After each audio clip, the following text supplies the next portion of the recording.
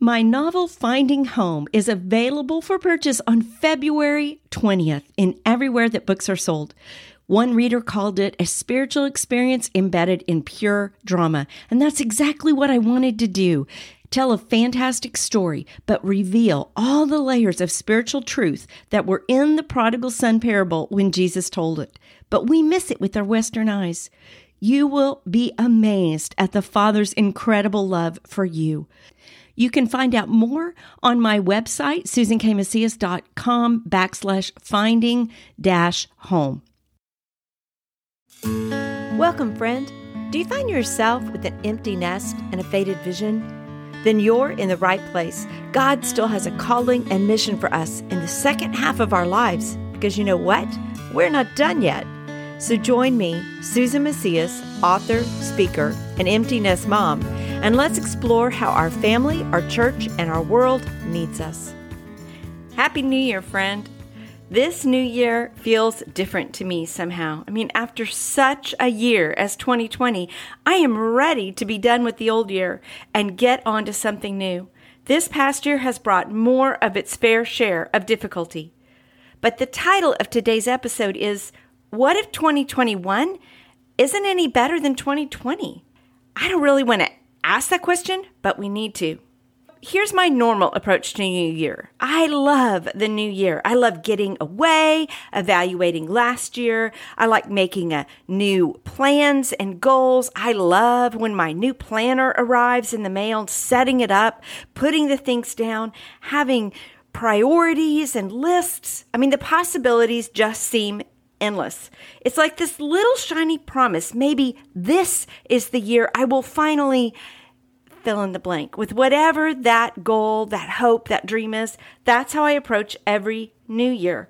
But here we sit, the end of December. Maybe you're listening to this in January, and across the country, COVID numbers have been rising, hospitals have been filling, and the sense that we're going to turn a corner in this thing is sort of flittering away. So I've started contemplating. I need to ask the question. I have to get prepared. What if 2021 isn't any better? Okay, I'm going to be super honest right now. You know, the big word is to be transparent. So here it is. That question makes me tired and mad and despondent. If it isn't getting any better, frankly, I'd like to quit trying, please. I mean, stop the train. Let me off. I don't want to do this anymore. I miss working in coffee shops and visiting my parents without worrying about if I'm taking the virus in. Should I hug them? Should I not? I miss seeing people smile. I live in Texas. We smile at each other in the grocery store, but now, who knows? I can't even see the bottom half of their face. I miss the bottom half of people's faces. I miss hugging everybody without having to ask them first, are you hugging? I love to hug, and I miss it. What if all this continues all the way through 2021? I want to live victoriously in 2021, even if that means I wear a mask for another 12 months. That's why I have to ask this question and find an answer. I need a battle plan for if nothing changes or if it maybe even gets worse. So I'm finding my marching orders from Jeremiah, and I wanted to share them with you today, just in case you're in the same boat as me. You're really hoping that it's going to change. But if it doesn't, how will we respond? Okay, so Jeremiah wrote the book of Lamentations. It is a song of sorrow. It is his lament. Why? Because everything was horrible around him. His city was falling. He was being under persecution. He was being blamed for what he'd warned everybody was going to happen. It was his song back to God, his lament. And that sounds like a place we probably could go right now. So in Lamentations 3, I'm going to start with verse 18. So I say, my endurance has perished. So has my hope from the Lord. Remember my affliction and my wanderings, the wormwood and the gall. My soul continually remembers, and it is bowed down within me. Okay. He was sad. His endurance was gone. He had been trying to live for the Lord and speak his truth and call others to holiness. But society hated his message, and the city was under siege, And people who were hating him for what he told them this was going to happen, now they're persecuting him. When things are bad, people look for somebody to blame. Okay, so here we are. He is full of wormwood. What does that mean? It's wood that's so old and tired and sad, the only thing it's good for is worm food. So that's where we're at. In verse 20, my soul is bowed down. His difficulties were bowing down his soul. Does anybody else's soul just feel so tired that it can't stand up? Mine has struggled some, and as we face this wave, it feels even more so. But let's listen to Jeremiah, whose situation, by the way, was much worse than ours. Verse 21, but, don't you love those buts? That means something good is coming. But this I call to mind, and therefore I have hope. Okay, what is he calling to mind? Because what we call to our mind, what we think about, will change our attitude. Verse 22, the steadfast love of the Lord never changes. His mercies never come to an end.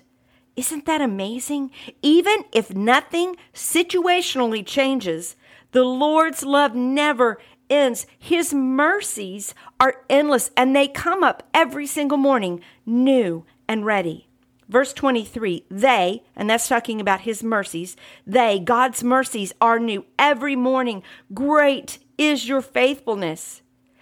Every day ahead of us holds its own mercy and its own love, enough for that day.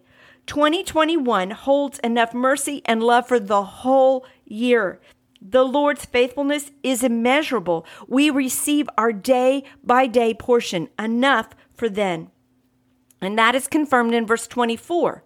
The Lord is my portion, says my soul, therefore I will hope in him. We don't have to hope in things getting better. We don't have to hope in a disease going away or a vaccination curing it or any other thing. We can hope in the Lord. And if that's true, our circumstances can be the worst, and yet we can still have hope. To say that God is my portion means that he is my best possession. He is my enough. He is my everything. We have enough mercy and love for today. Verse 25, the Lord is good to those who wait for him, to the soul who seeks him. Verse 26, it is good that one should wait quietly for this salvation of the Lord. Okay, another moment of honesty. I hate waiting. I don't like waiting at a red light. I don't like waiting at the grocery store where I manage to always choose the slowest line possible. I don't like waiting, but here it is. God says it is good to wait on him. In our microwave society where immediacy is prized, waiting almost feels like a bad word. But twice this says it is good to wait for his salvation. Why? Because it practices our faith. It displays our faith that he is coming, that he is enough, that even in this bad situation, we believe that his good can still happen. Why? Because he is good. He is, and that is enough. So look at Lamentations 3:18 through 26 and see, what does God have for you there? Because our patient waiting in these difficult times can display the truth of Jesus to the world. I'm asking the Lord to help me wait on him because I need him to help me wait. I can't do it in my own strength. I need him to give me the faith to believe and to live out what I say.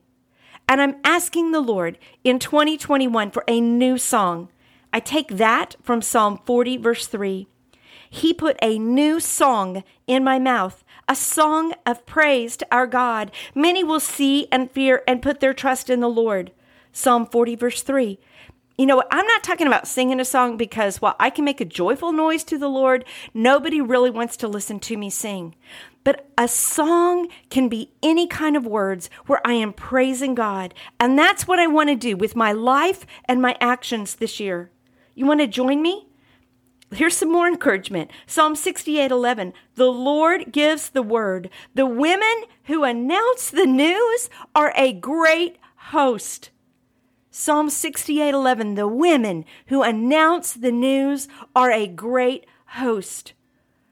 Let's be a great host, announcing the good news of God's love and faithfulness and mercies that are new every morning. Because 2021 might not be any better, but we can be that great host of women announcing that news.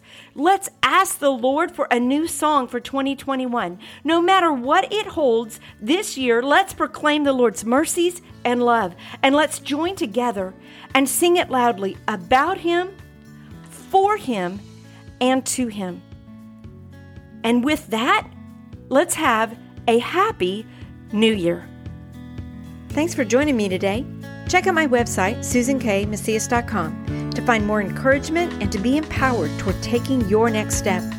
Connect with me on Facebook or Instagram at Susan K. Macias. If you enjoyed the podcast, would you please leave a review on Apple Podcasts, Spotify, Google Play, or whatever platform you listen on? Subscribe and share it with a friend who needs some encouragement to pursue God's call. And what about you?